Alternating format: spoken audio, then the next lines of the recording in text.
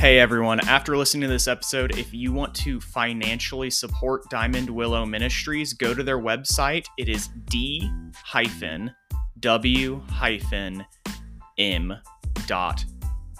Or you can just Google Diamond Willow Ministries. It should pull it up. You can donate right there online if you want to support them financially. Thank you guys so much for tuning in, and I hope that you learn a lot about this amazing ministry in this episode. Hey everybody, welcome to Pocket Theology. Martin is out today, but I'm here with Andrew Thomas, a friend of ours from Bible College, who's currently serving at Diamond Willow Ministries, serving the Crow Creek Sioux tribal community in South Dakota. Andrew, how you doing, man? Doing good, yeah. Glad to take part in this opportunity. So yeah, thanks for having me. Yeah, no problem, man. We appreciate you giving us the time. I want to start off with just a little bit of intro background for anyone that doesn't know you or what's going on with your ministry there in South Dakota. Tell us a little bit about you, about your family, about how you guys got involved at Diamond Willow, and a little bit about like the heartbeat of that ministry. Yeah, absolutely. It's been a lot of years since we first kind of got introduced to the ministry. Growing up, lived in Missouri. My family kind of at least my mom and dad were kind of pursuing the all-American dream, right? My dad had a good job and was making good money, and they just built their dream house. But of course, the conviction that Christ put on their hearts was to take them away from that. And so they started to seek out different ministry opportunities, and we were going to a church at the time. This was, I think, back in 2007, maybe we started going to this church, or 2006. And they were looking for ministry opportunities as well. And we happened to come across Diamond Willow, I believe at ICOM one year. And so we just got paired up through our church. We got some resources together and came up to the ministry here after talking it over with the Diamond Willow crew that was at ICOM that year. And did that for 2 years. So we came up 2 summers and kind of served like a little summer VBS, or 1 week of teaching Bible to the kids here at on the reservation. And so, yeah, did that for 2 weeks, or sorry, 2 years, 1 week out of each of those years. And my parents kind of felt like, this could be a place that they could get in and serve full time. Like they said, they wanted to kind of abandon their decisions to, get the big house, get all the fun toys, and, have the nice picture perfect family. And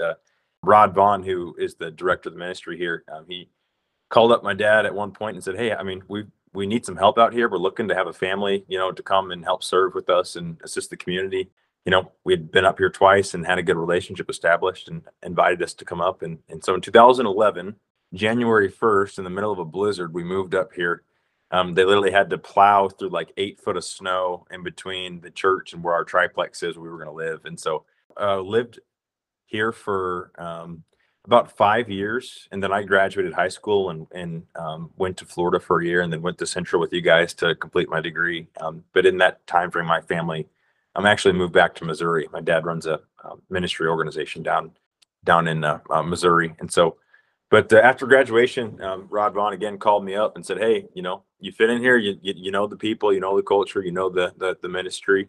Come back and help us if you're willing." And I said, absolutely. My heart's kind of always been here. I've been up here every summer helping with either camps or whatever for the last 13 years. So yeah, I've been up here full time for since September of 2020. I moved up here and been able to serve the community here in a very wide variety of ways. It's our roles here in the ministry are not real specific. I mean, we have our specific roles, but it's very broad in what we do. I mean, I could say the same probably for you. Ministry is not always the most narrowed thing. It's very broad. So yeah, I've been up here doing full-time ministry for since 2020, and yeah, the ministry here itself is its focus is just to bring the simplicity of the gospel to the people here. Just like any community, there's hardships here.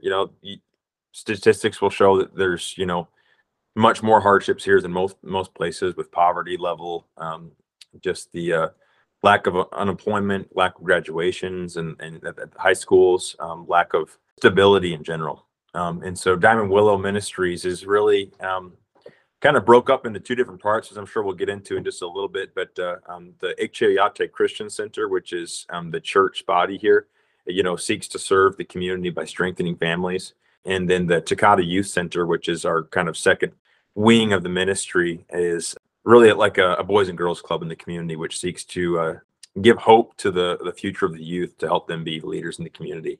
A lot of incredible new things going on right now with both sides of the ministry here. So even my position, is changing just about every year I've been here. It changes to some extent, and I'm just going through a kind of a changing process right now. So Yeah, and that is ministry, right? Like mm, you're all over the place and your job description one month is not your job description the yeah, next. So definitely something that any ministers listening and myself can empathize with. yeah, yeah. You mentioned those two parts of the Mm, ministry up there, the youth center and then like the church itself. mm, In a community that has a lot of challenges, whether it's substance abuse or poverty or high school graduation rates being mm, especially low, same sorts of issues you see in a lot of the rural Midwest, mhm. which again is probably something a lot of listeners can empathize with. Yeah. Practical hands-on healing ministries are Mm, really important. So can you talk a little bit about that youth center and how you inspire mhm, the next generation, how you help them to stay away from the things that might harm them, mhm. encourage them towards things that will upbuild not only them but their community as well? Yeah. Yeah, no, I mean, that has been such a huge push for the ministry, and really such a clear gift from God to the ministry and for the community. I mean, I wish I could get into all the details, and the director of the ministry, he's working on getting all those written down, just all the crazy, seemingly crazy, unique details that have fallen into place for this building to be where it's at and doing what it's doing, because it's very, very unusual in the context that we're in here on the reservation for something like this to be happening. But God is good, and He is allowing us to be a part of that plan, which is awesome. Yeah, the youth center is its focus is to help lead up the teens and the kids, the children, from kindergarten through 12th grade is kind of the range of kids that come to the programming. Give them hope for a better future. Give them the skills they need to go through the difficulties that they have to deal with in their life. A lot of these kids have very difficult homes, home lives, very difficult community lives, just a lot of things that are going against them, I think, at this point in their life, even at such a young age. Some of the trauma that these kids have gone through, I can't even imagine having to go through myself, yet alone, at the young age that they are. But so the youth center does that in several different ways. The youth center has it's multifaceted in the way that it runs, and so it's almost like a summer camp every day.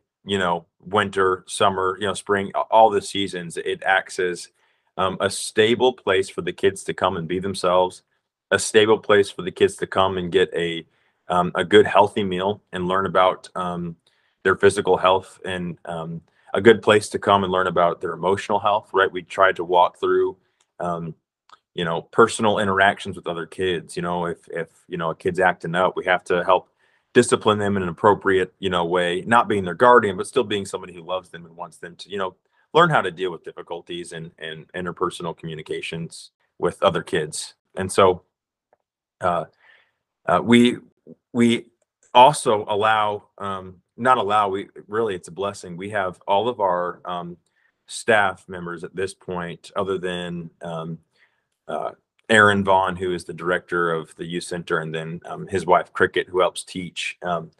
And so they are community members, but not tribal members. So they work here at the church and live right across the street from me. But all the other staff are all local community tribal members. And a large majority of the staff, the larger majority of the staff are actually teen mentors that are able to be paid to help, run the facility, whether it's helping in the game room. There's a big game room, there's a big cafeteria room, there's a classroom.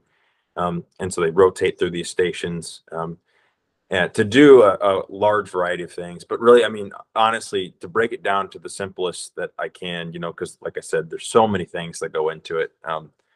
Break it down to what it is at the simplest form is they come to the youth center and they know they're going to be seen, they're going to be loved, and they're going to have a safe place to come and go to be themselves.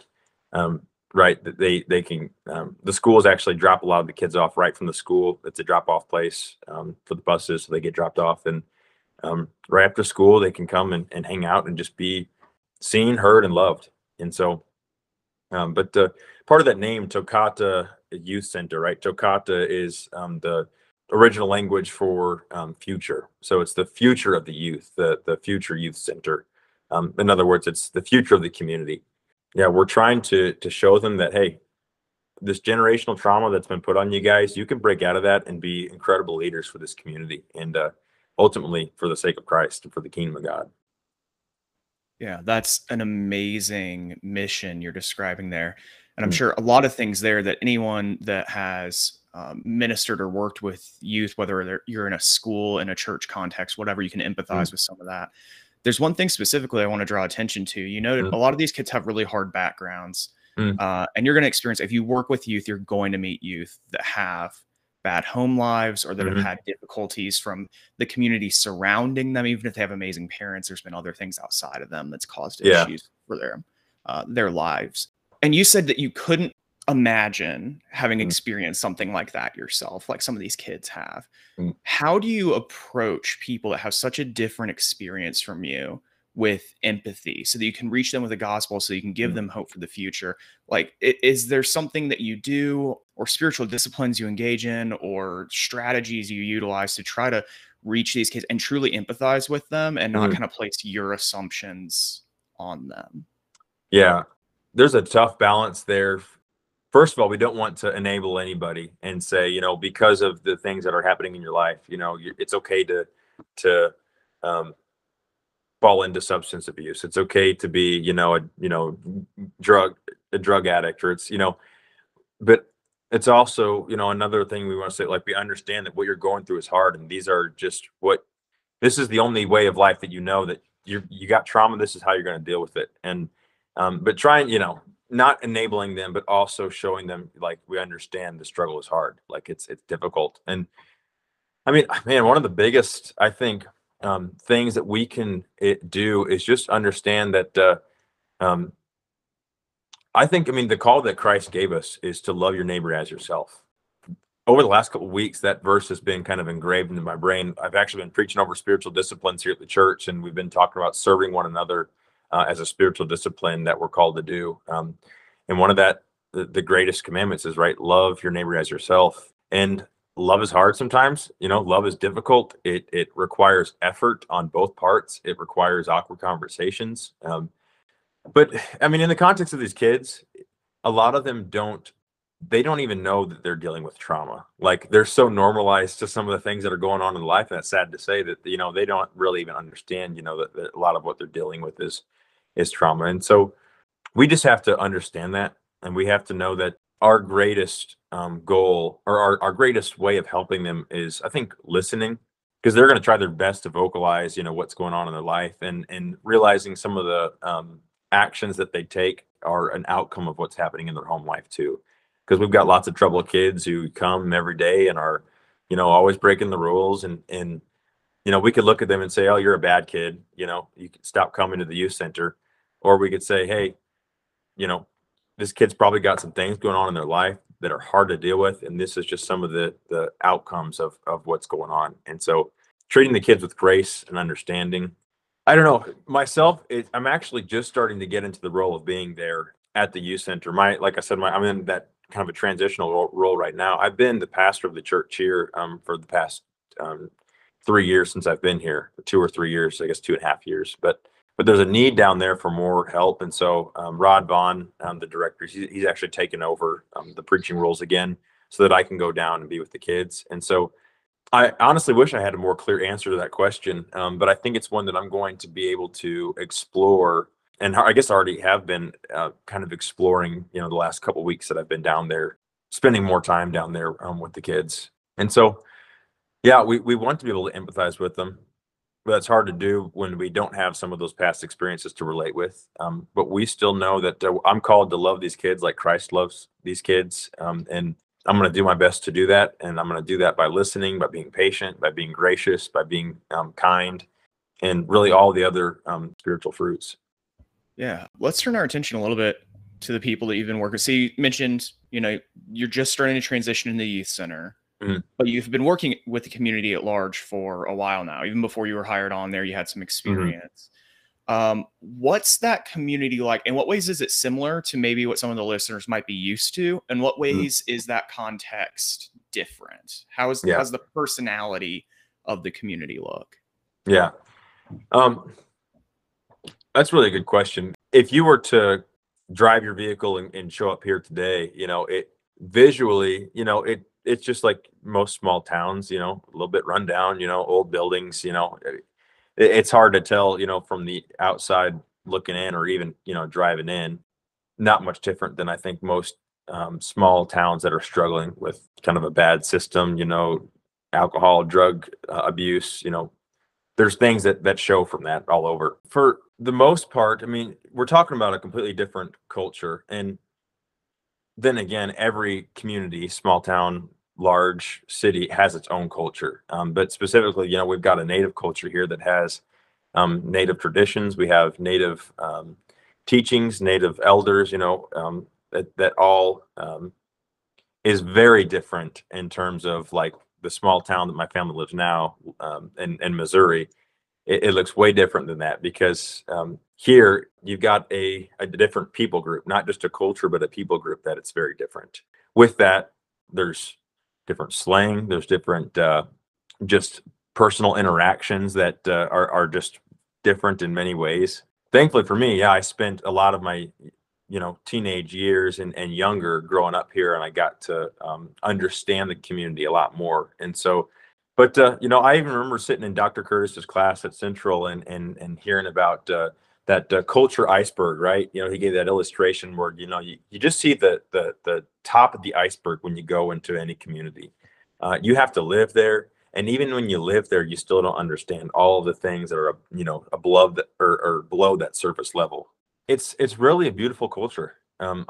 It's a tight knit culture. I mean, everybody's family out here. I mean, quite literally, most people are related to, just about everybody, in the small, community. But even on a deeper level than that, in the native culture, it's any elder is your grandma, your grandpa, any older, woman or man is your uncle, your auntie, or brothers or sisters. It's kind of it's very connected in that way. But there's also, there's extra family drama that goes along with that when you're really close like that with everybody. And that might be similar to some, communities. Most communities are very tight knit. Like I remember even at Central, you got a really small body of people who know each other very well. And there's some pros and cons to that. So I don't know if that answered your question, but yeah, it's different here. I mean, I can say, even like wakes and funerals. We've done a lot of wakes and funerals here over the last couple of years. That just the death toll from COVID and sickness is really high the last couple of years. But and so the way that they handle death and things is a lot different. And from living here before, I didn't necessarily understand that because I wasn't really a part of the wakes and the funerals, right? I didn't have to deal with that. But now as a pastor here, I have to help a lot of people in their trauma with losing loved ones. And there's some difficulties with that because there's a lot of traditional native things that are drawn into that and just different ways of doing things. And so for me personally, that's been one of the biggest, I guess, differences and difficulties of coming into this community and trying to understand. Like Curtis taught us, right? You have to be a lifelong learner of culture, especially if you weren't born in it.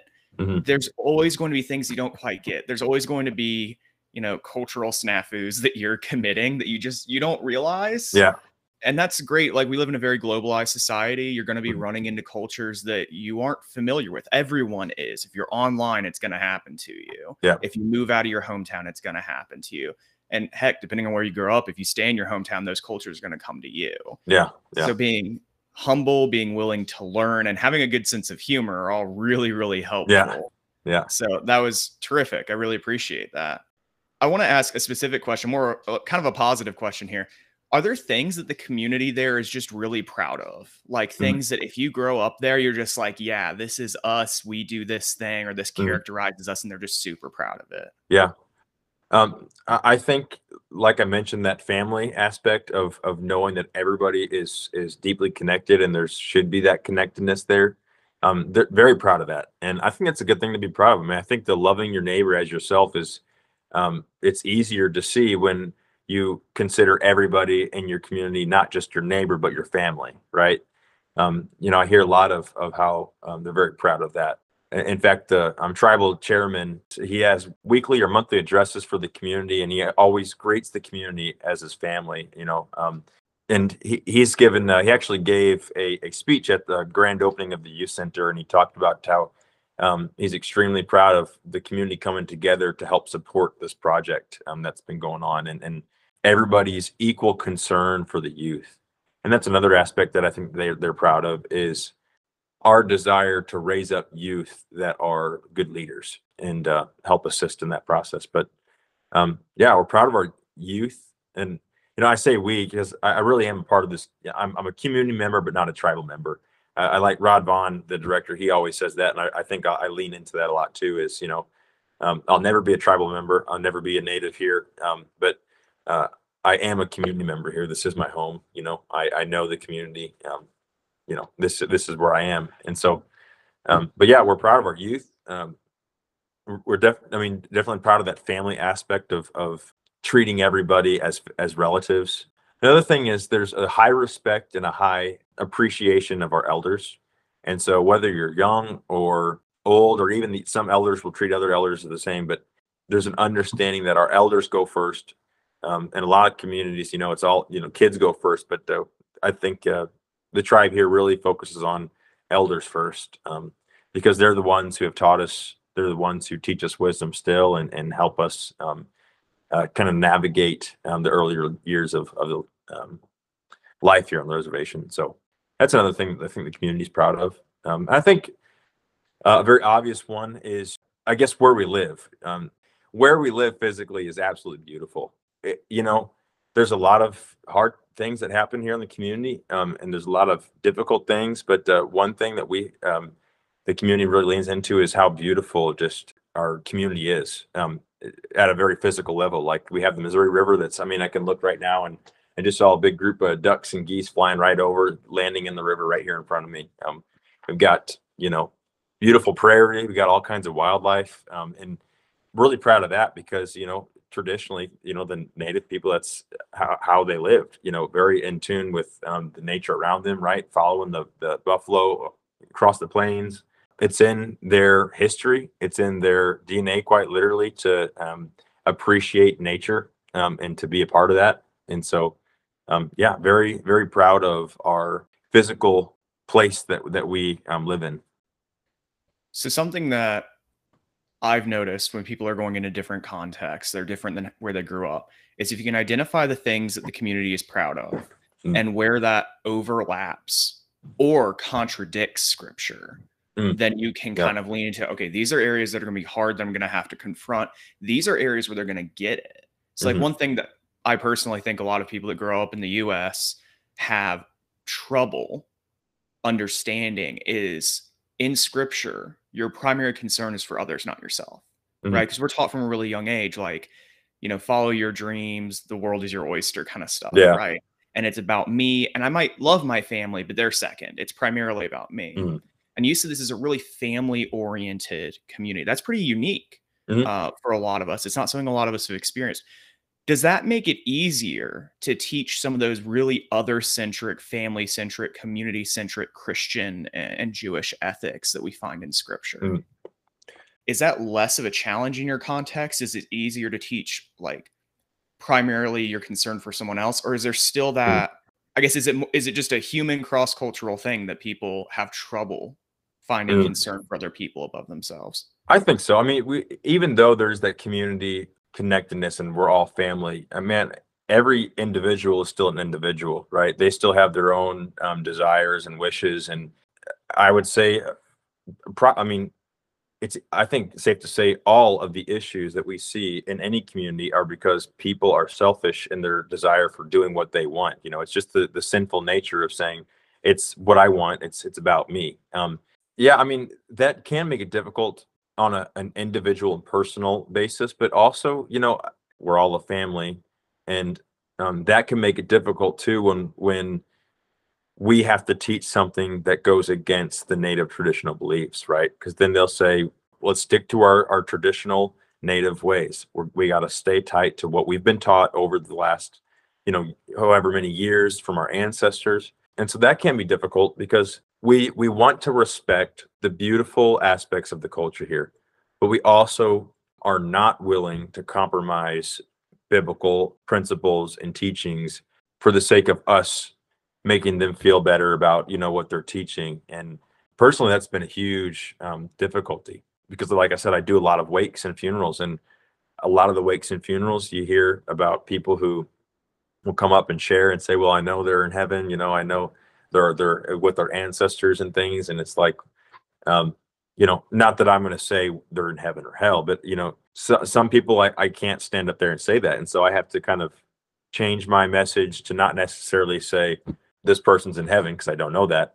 And I can't say what this person said is true. They're with their ancestors. And I have to say, here's what the gospel is.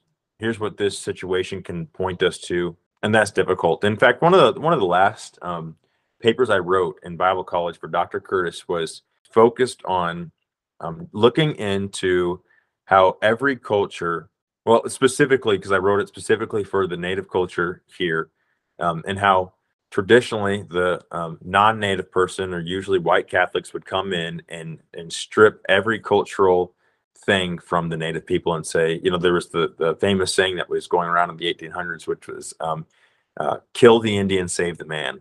In other words, take everything from their culture and modernize them, take the savage out of them. Horrible thing to do. So that's kind of engraved into their mind, as that's part of that generational trauma that's been put on them just historically. There's a Catholic school that's still in operation. Well, it's the boarding school now. The tribe has control of it now, but it had lots of things that it did that were horrible against the native people. But my paper, I guess back to my paper, big roundabout here, but my paper was focusing on the fact that why our goal is to raise up leaders. In fact, my goal is to get myself out of a job. I want to replace myself with a spirit-led, Christ-honoring, God-fearing local individual, because I think that they will understand those cultural things that I might not ever understand. And I can trust that I'm a non-tribal member coming into this community. I'm not going to understand everything. But if I know that somebody who is spirit-led, that's a tribal community member, they're going to be able to decipher how, what to teach and what not to teach. They're going to be able to say, this part of the culture is absolutely fine and beautiful to celebrate. But this part of the culture, the Spirit of God inside me is saying, we're not supposed to take part in that. And we have many. I was just talking to a lady at the gym. I see her almost every day, and we usually are praying about the things in her life. And she's almost always having the battle with her family about traditional things that aren't appropriate and aren't right, and tried to teach them the way of Jesus, but still honoring traditional beliefs. And so, I guess a roundabout way to answer your question. I mean, yeah, it's difficult on a personal and a large level, because yeah, everybody's got their own way of thinking, the way of doing things, and with that family aspect that we're all supposed to believe traditional way, it can be difficult when their traditional way goes against what Scripture is, and that's a battle. And so that's why I'm trying to raise up some young guys now to kind of take my spot so that they can make those calls more confidently than I can. Yeah, and that's a terrific response, because as an outsider, as someone in a different cultural context, I'm looking at your context, and when I heard you say, oh, they have this great family emphasis, I'm thinking, oh man, that would be great. That'd be so good if my church community saw everyone as a part of their family. Yeah. Because I'm thinking about the good parts of it. At the same time, you can think about just the negative. But the reality is that tradition has good and bad, and can really provide some obstacles for you in certain contexts. I can't dishonor my parents or my grandparents by going against them on this thing that Scripture clearly teaches against. So I'm going to keep doing what my family's done for generations, because they're my family. I can't not do that, or my community as my larger family, I wish we could keep going, but we're running out of time here. I know you need to Mhm. get going. So I have one last question for you can answer super quickly, Okay, and then yeah, I'll let yeah. you go. Okay. What's something recently or right now that God is teaching you? Since I've been here, I have constantly been doing something different. I've got my main things I'm doing, but it's beautiful to see how God can change something so fast and rearrange everything so fast. And maybe this isn't something that's necessarily new, but it's something that I'm constantly reminded of is, man, in the ministry of the kingdom of God, you have got to be flexible. Like there's just no question about it. Like I went from one night being, full-time pastor here and preaching the word every week, which I'll still have part in that, to um literally the next day, I was asked to, would you be willing to change your position and spend your time at the youth center?